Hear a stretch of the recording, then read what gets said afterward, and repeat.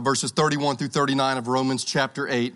I recognize that this is the last paragraph in this chapter, but it is my intention, Lord willing, to have another final sermon from Romans 8, even though this is the last paragraph. Today will be the third sermon from Romans 8. So with our Bibles open, would you join me in prayer? Lord, thank you that it says that the Spirit helps us in our weakness. So this morning, we do not run from weakness. Weakness is the way. Weakness is the way. Lord, we do not know what to pray for as we ought. We don't even know that. But the Spirit, capital S, Himself, intercedes for us with groanings too deep for words. So thank you for the gospel. Thank you for the intercession of Christ. Thank you for the interceding work of the Spirit. Thank you for your love, O God. Indeed, that you so loved the world that you gave your one and only Son. He who has the Son has life. He who does not have the Son does not have life, but the wrath of God abides on him even now. Help us, O God, in these moments. Through the Holy Spirit, we pray in Jesus' name. Amen. Dear saints, dear brothers and sisters, I want to encourage you with God's word this morning. Already encouraged by your vocal reception of God's word as Pastor Ray read it to us. If you're not a saint, if you're not in Christ, if you're not a Christian, I want to call you today. I want to call you today to become so, to become a Christian, to see the love of God in Christ, and to see your sin and your desperate need for this Savior. Not just a Savior, but this Savior. Well, did you notice what Pastor Ray read there for us in Romans 8, 31 through 39? Did you notice that? I think the answer is yes. I know you did. I know many of us know this passage, and without reading it all again, would you just glance at least half of it again? Romans 8:31. What then shall we say to these things? These things being Romans chapters 5 through 8. If God is for us, who can be against us? He who did not spare his own Son, but gave him up for us all, how will he not also with him graciously give us all things? Who shall bring any charge against God's elect? It is God who justifies. Who is to condemn? Christ Jesus is the one who died. More than that, who was raised. Who is at the right hand of God. Who indeed is interceding for us. Who shall separate us from the love of Christ? Shall tribulation or distress or persecution or famine or nakedness or danger or sword? Pause. God really does love you, and He really does have a wonderful plan for your life.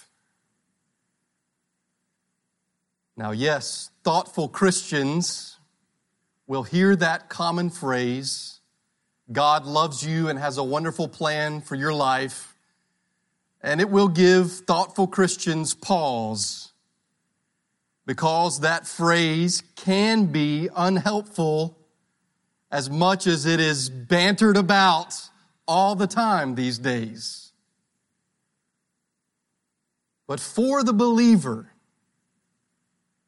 I am talking to you when I say this. My fellow Christian, God loves you And yes, He does have a wonderful plan for your life.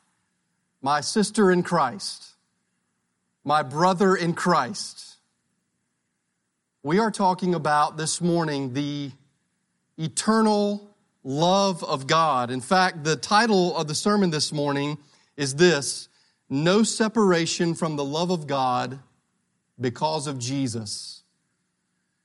No separation from the love of God because of Jesus. If you are in Christ, then know this, that God loves you and has a wonderful plan for your life. And what is His wonderful plan for your life? His wonderful plan for your life is to make you more like Christ. This is in fact what Romans 8 says. If you're a Christian, you have an older brother. I'm not talking about your proud, rule the roost older brother at home necessarily. I am talking about your older brother. We have an elder brother, Jesus Christ. And this is what God is doing in us, in His people. He is conforming us to the likeness of Christ. God wants you to persevere this morning. God wants us not to give up, not to throw in the towel. He wants us to stay the course. And in wanting us to stay the course, He says, I love you. I love you. A Christian, by definition, is someone who is loved by God. Now, I want you just to think very quickly about two people this morning. One would be a believer, or we'll use the plural, believers in Afghanistan. Think about true believers in the country of Afghanistan this morning, and then glance again at that verse 35. Who shall separate us? Who shall separate us from the love of Christ? Separate us from what? From the love of Christ. Shall tribulation or distress or persecution or famine or nakedness or danger or sword? We think about the believers in Afghanistan. You could also look at verse 35 and think about the Apostle Paul. You may know that in the book of 2 Corinthians, you find even a catalog of all of the sufferings that Paul went through. And so verse 35 is maybe even a bit of autobiography, as Paul himself endured nakedness and famine and hunger and want and persecution. And of course, it's Paul who writes this to the church at Rome. Make sure we get that question right. Who shall separate? No.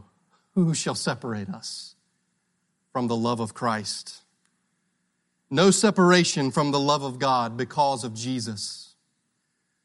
Now here's what I want to do. Two general headings, okay? Two general headings. There's two ways this morning, or at least as I'm saying this morning, there's two ways for you to get to Romans 8, 31 through 39.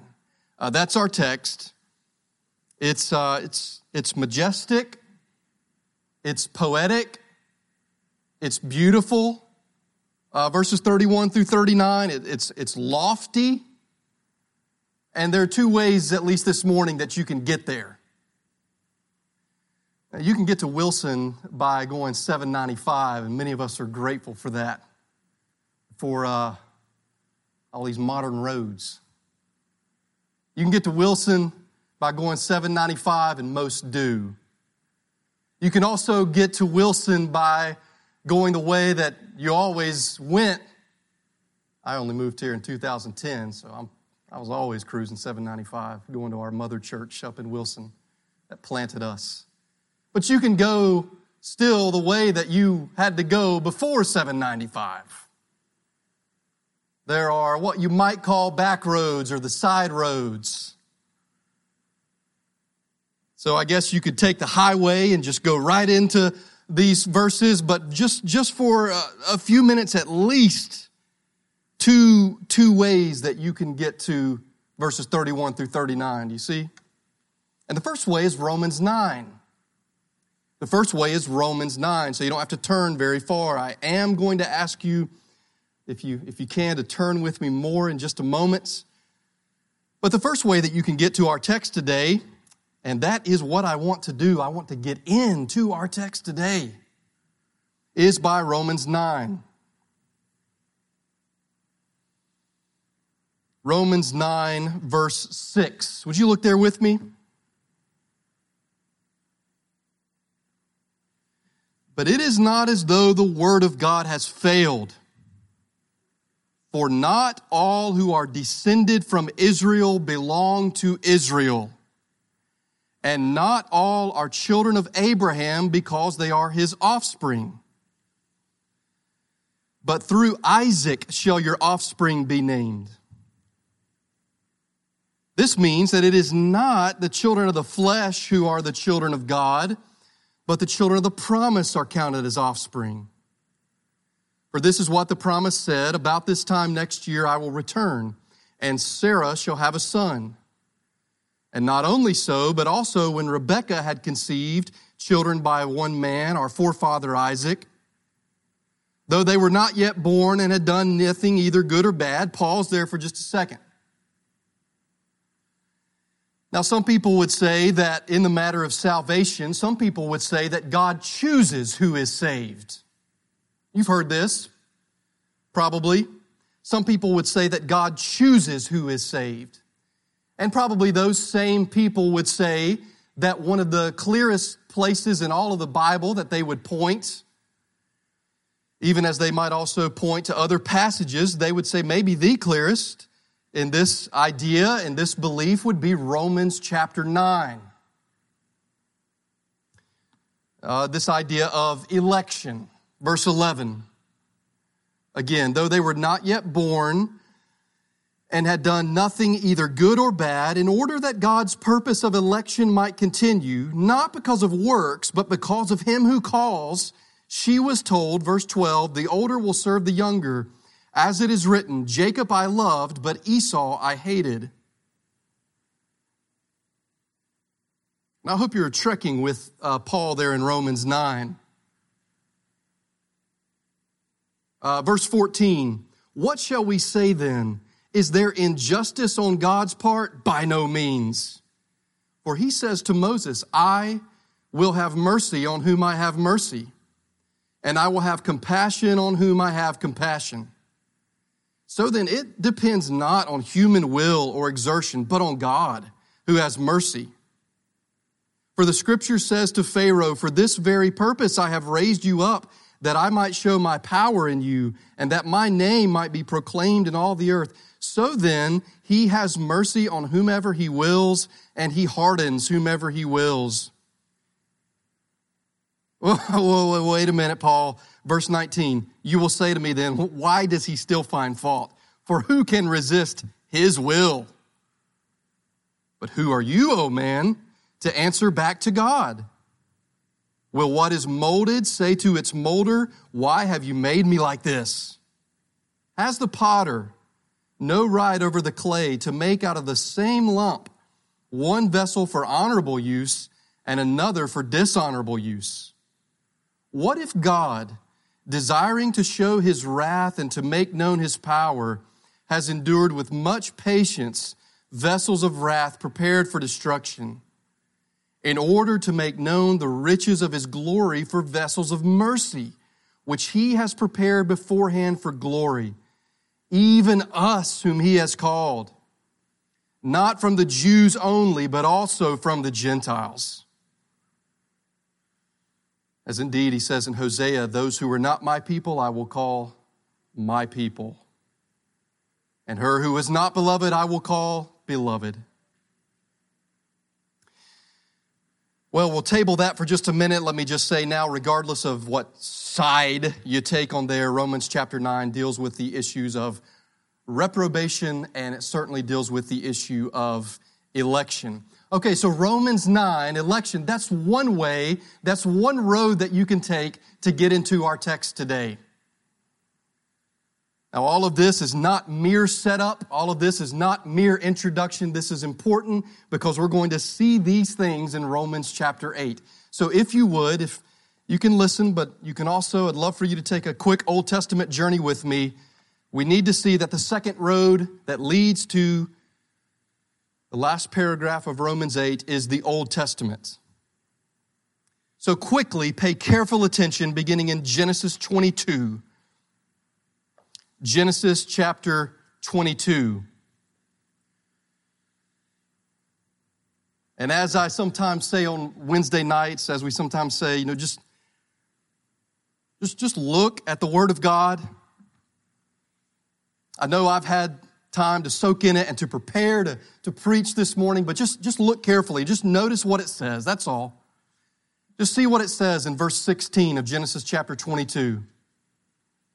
Start actually at 15. And the angel of the Lord called to Abraham a second time from heaven and said, "By myself I have sworn, declares the Lord, because you have done this and have not withheld your son, your only son, I will surely bless you, and I will surely multiply your offspring." Because Abraham did what in verse 16? Because you have done this and have not withheld your son, your only son. Genesis 22:16. Here's the key passage is Psalm 44.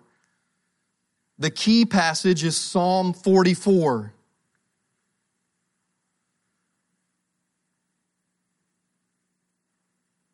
Verse 22.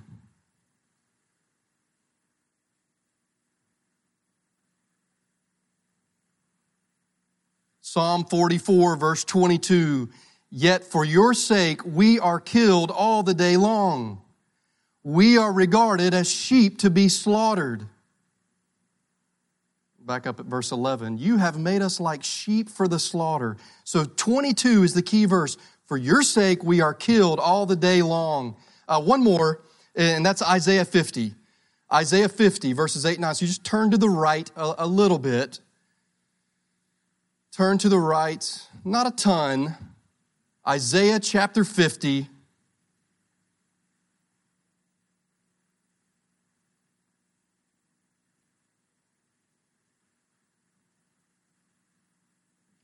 Verses 8 and 9.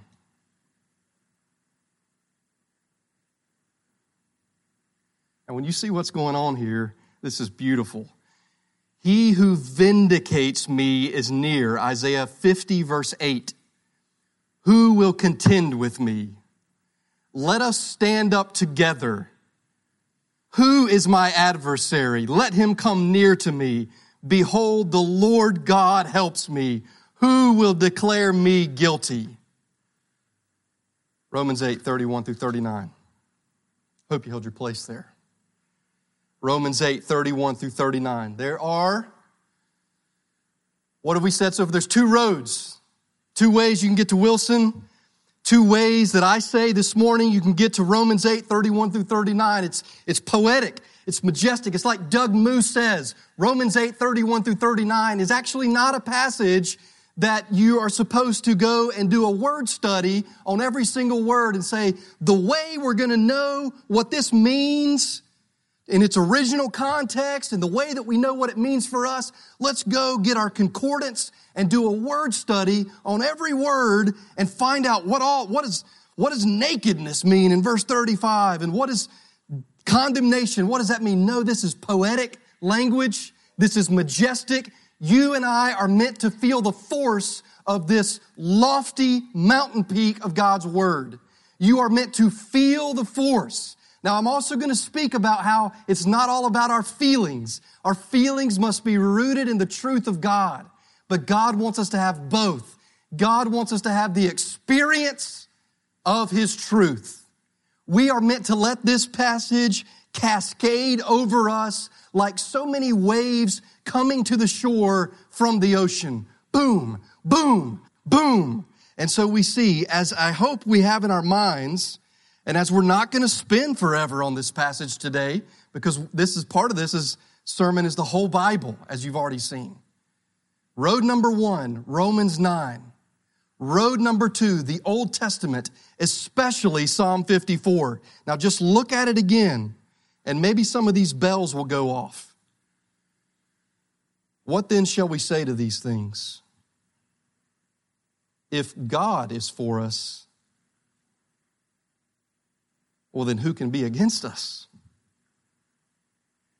He who did not spare his own son, but gave him up for us all, how will he not also with him graciously give us all things? Let's take quickly those two things in turn. If one road into this passage is Romans 9, why Romans 9? Why Romans 9? Well, we actually, we speak about the members or certainly the elders, we actually, I know I didn't just come right out earlier, but we teach that God chooses some for salvation. That's what we teach.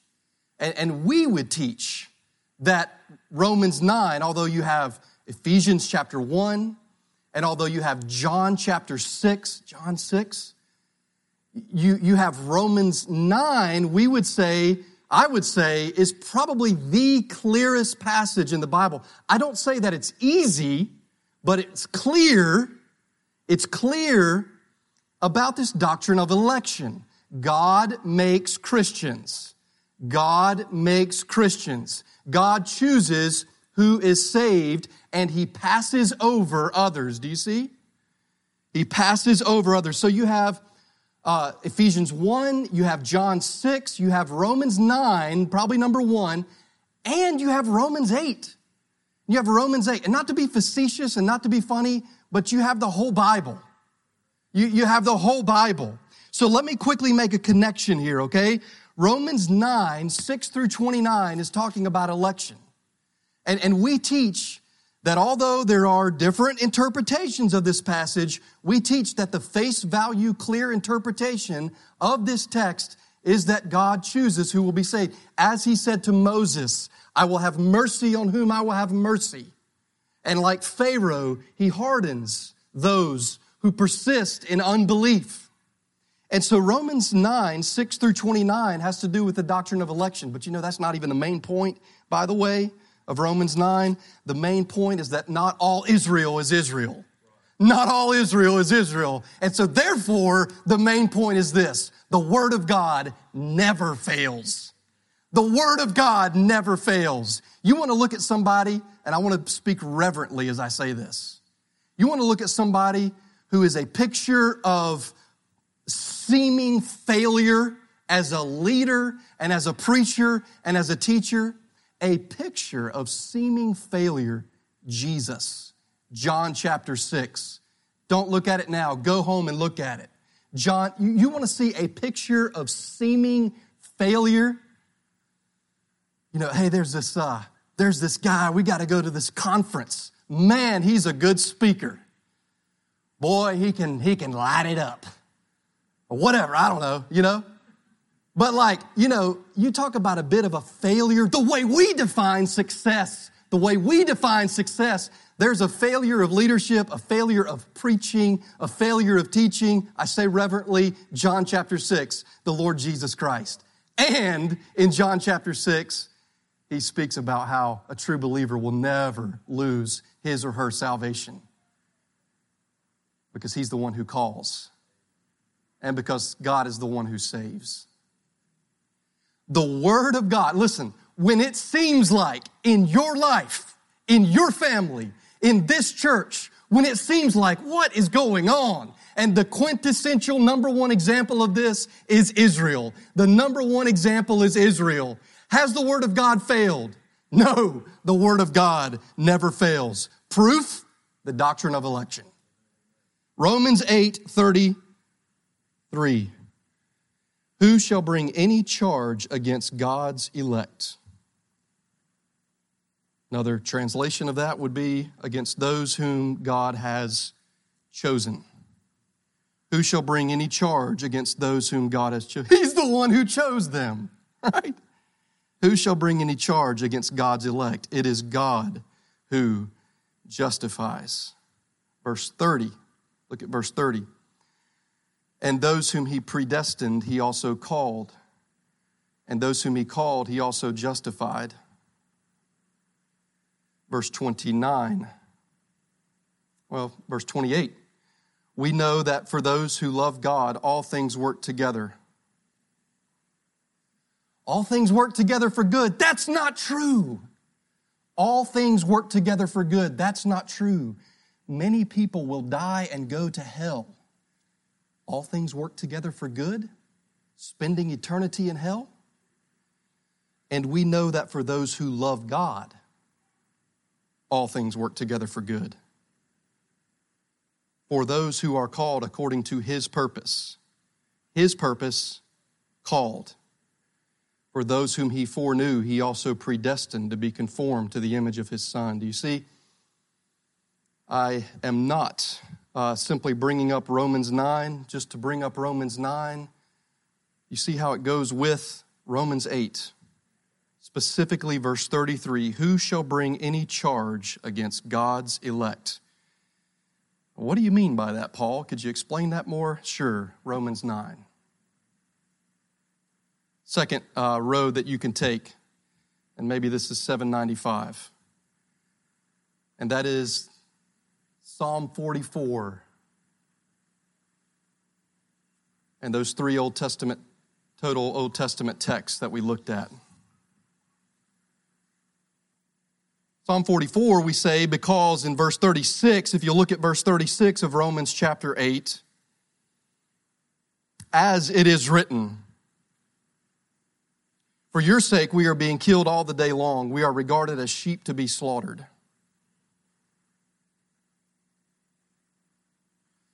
You remember that I mentioned to you that in verse 35, it can be taken as autobiographical. This is Paul. If you look at the catalog in 2 Corinthians of what happened to him in his life. You remember in 2 Corinthians, Paul says, you want to play a boasting game? I mean, I'll boast with you. Let me boast about what's happened to me in my life. How big a boy are you? He says in verse 35, almost autobiographically, who shall separate us from the love of Christ? Tribulation or distress or persecution or famine or nakedness or danger or sword. Danger and sword, you think particularly about those in the region, not only within the confines of the country of Afghanistan, but in the greater region. True believers, some American, many not. Danger and sword. The love of God is so amazing because it comes to us in our suffering, and the true believer knows in his suffering that there is nothing more real than the love of God, even as she knows that this suffering I'm going through is also very real. God's word never fails. God's love for His people never fails. Not only can you never lose your salvation if you're a true believer, but the hounds of heaven will pursue you all the days. His love and mercy. God has saved you. God has called you. God has justified you. What can man do to you? Nothing can separate you from the love of God because of Jesus.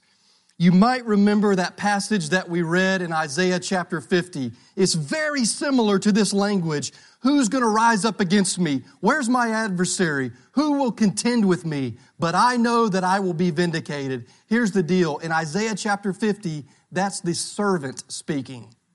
Isaiah 50 is the servant, or you might know him as the suffering servant, or you might know him as Jesus. And here's the truth of this passage and of Isaiah chapter 50 is that Jesus knew that He would be vindicated.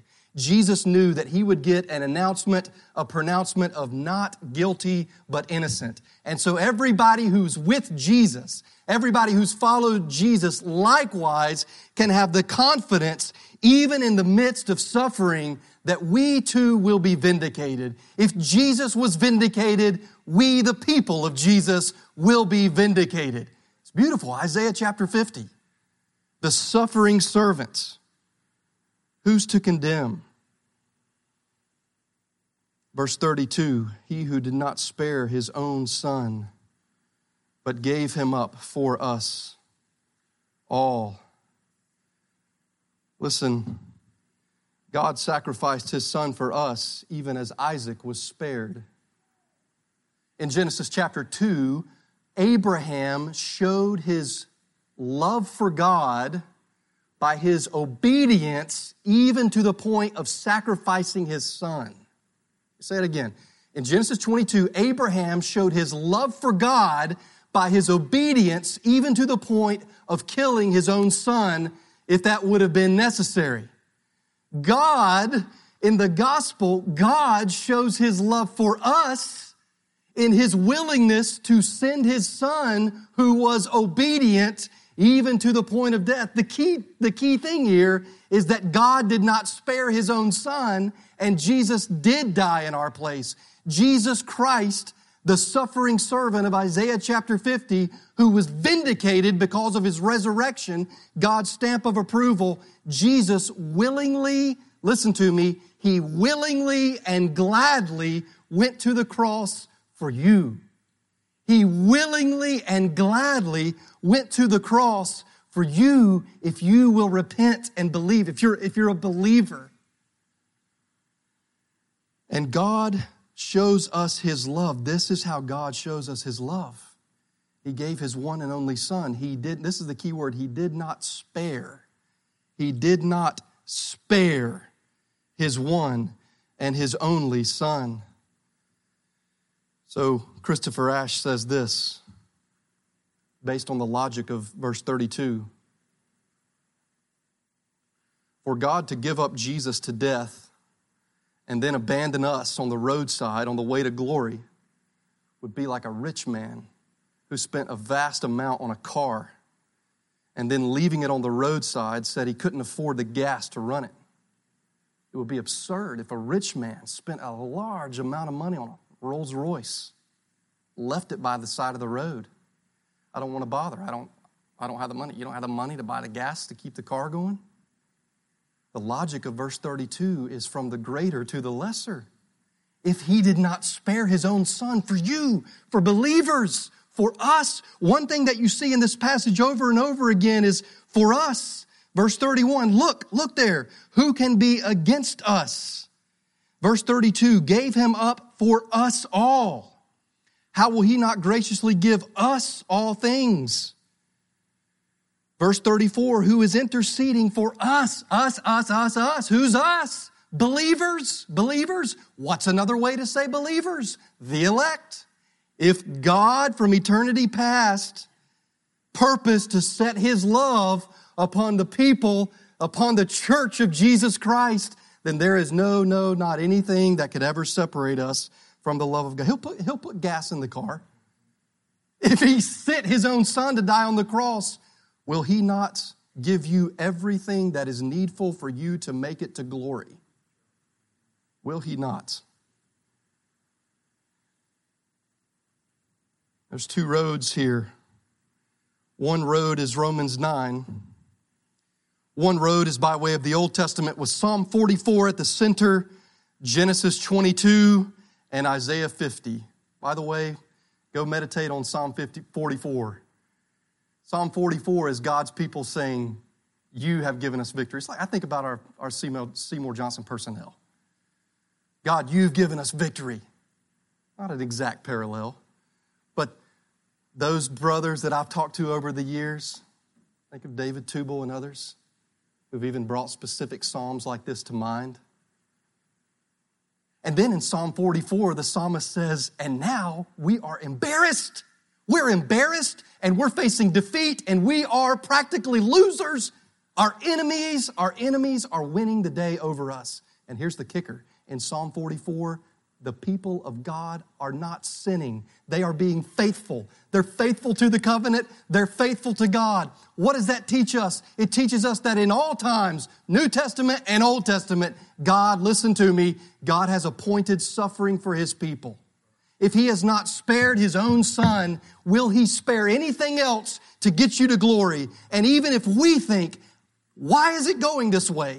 Why does it have to be this way from the cross to glory? Why does it have to be filled with much trouble? Well, couldn't Jesus have said the same thing? Couldn't he have said, why this way? And in a sense, he said, Father, if possible, let this cup pass from me. But he said, nevertheless, not my will, but yours be done. Psalm 44, quoted in verse 36 here, tells us that God loves us and that he brings suffering in our lives. Can I summarize a few quick points as we draw this to a close? Really, really quickly, 4 things. God loves his people, so he often allows very hard things to come into our lives. And if you say, when you use the word allow, aren't you basically implying that God ordains it? Yes. Yes. God loves his people, so he often allows very hard things to come into our lives. That's verse 36. That's Psalm 44. Number 2, not just God loves his people, God loves us. Christ died for us. Nothing can separate us from the love of God.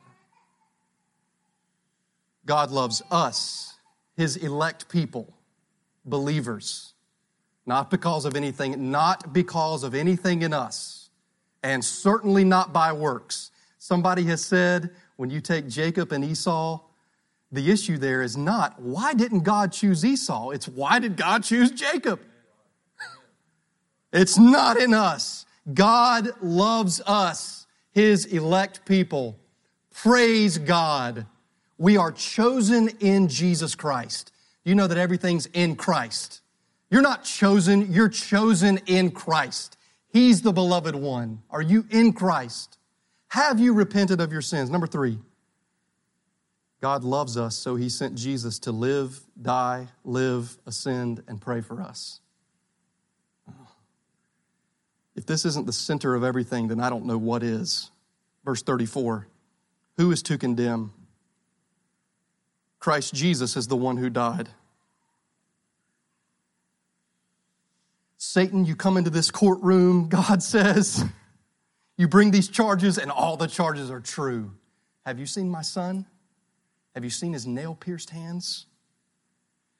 Who is to condemn? There is no condemnation. All accusations are false, not because they're false, but because the Lord Jesus Christ died, was raised. He's at the right hand of God and he intercedes for us. Those four things are precious. Jesus Christ is precious. He is precious. Charles Spurgeon's first ever sermon when he was 16, Jesus Christ is precious to believers. That's the center. Verse 34, that's the center. 4 things. 4 things. Jesus Christ, his death, his resurrection, his ascension, his present intercession. Jesus prays for you. Jesus prays for you. And finally, God loves us and we will never, ever, ever lose our salvation. You can't lose your salvation if you're a true believer, if God's the one who saved you in the first place. Now, God not only called you, but he purposed to save you. He set his love upon you in eternity past. He said, you're mine in Jesus Christ. Are you saved? Answer that question in your mind, even now. Are you saved? Are you enjoying your salvation? The assurance of your salvation. Are you living in victory? I don't mean that in a weird way, certainly not a health and wealth prosperity way, but are you living in victory? We are more than conquerors. Nothing can separate us from the love of God. If it were dependent upon us, then we would separate ourselves, like every day. It's not dependent upon us. Dependent upon God. It's the love of God, not the love of the believer. Every believer loves God. But the issue is God loves the believer. God loves you. And he has a wonderful plan for your life. You may not understand it, but his plan for you is to make you like your elder brother. Praise God and be free from yourself this week. Be free from yourself and read Romans 9 and 8 and these other passages and worship the God who is the potter. And the potter has the freedom. Let's pray together.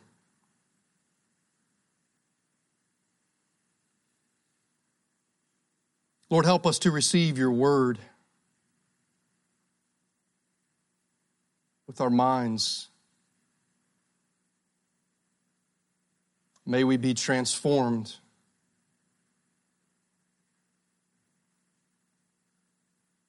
May we not ask ourselves or goof around by saying, are we part of the elect or not? And since I can't know, I'm not going to worry about coming to Christ. But may we look outside of ourselves and look to Jesus. May we look to the cross. May we see your love there displayed for us. Thank you, O God, for your plan to save us, for Christ's death on the cross that secured the salvation of your people, for the Holy Spirit who himself intercedes for us, who called us. We praise you. Thank you for Romans chapter 8. In Jesus' name, amen.